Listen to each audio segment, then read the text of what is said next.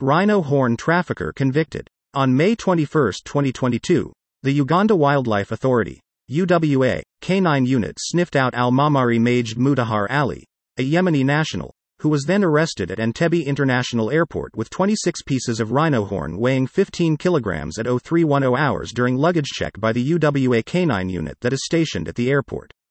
According to UWA communications manager, Hongi Bashir, the rhino horns were concealed in food items to disguise their identity, but UWA's highly trained dogs were able to detect them.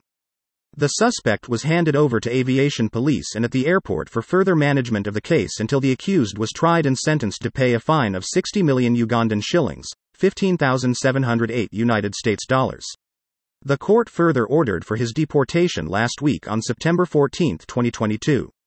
His driver, Abubakar Mustafa, was sentenced to pay a fine of 20 million Ugandan shillings, $5,236, for attempted export of wildlife without a permit and a caution for conspiracy to commit a felony.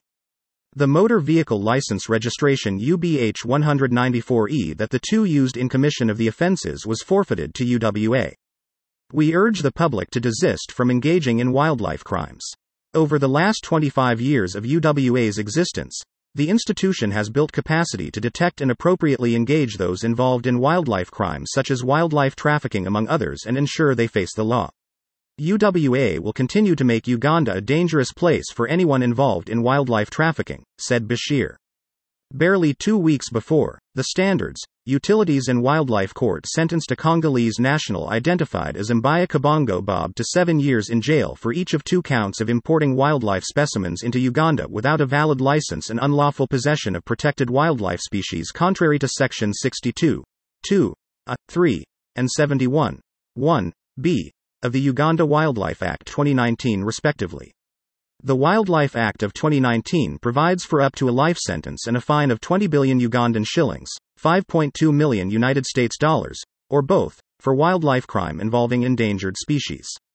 In May 1997, Rhino Fund Uganda, RFU, was founded following the initiative of Ray Victorini and Dr. Eve Abe, whose efforts in bringing back the rhino to Uganda were instrumental in reversing the extinction of rhinos suffered during the years of insecurity. Since its establishment in 2005, a successful breeding program has grown the number of rhinos at the sanctuary to 32.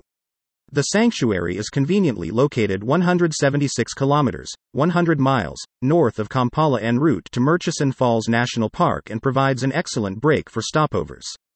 In August 2015, the late Minister of Tourism, Wildlife and Antiquities, MTWA, Honorable Maria Mutagamba, launched the 10-year rhino strategy, setting a robust legal framework and rhino conservation strategy aligning with the 1995 Constitution of Uganda, which inter alia mandates the state including local governments to create and develop national parks, wildlife reserves, and recreation areas and ensure conservation of natural resources.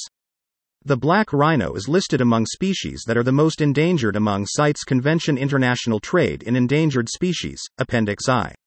The southern white rhino is listed in Appendix II among species that are not necessarily now threatened with extinction but that may become so unless trade is closely controlled.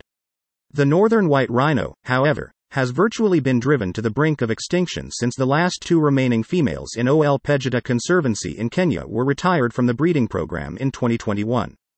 Rhino horn is made up of keratin, the same protein that makes up our hair and fingernails that we discard regularly. Paradoxically, its value has surpassed that of gold. It is much sought after in China and Vietnam, where it is used for medicinal purposes and is thought to have potent properties. In recent years, Yao Ming, the Chinese basketball player who played in the NBA for the Houston Rockets, has led the campaign to stop elephant and rhinoceros poaching.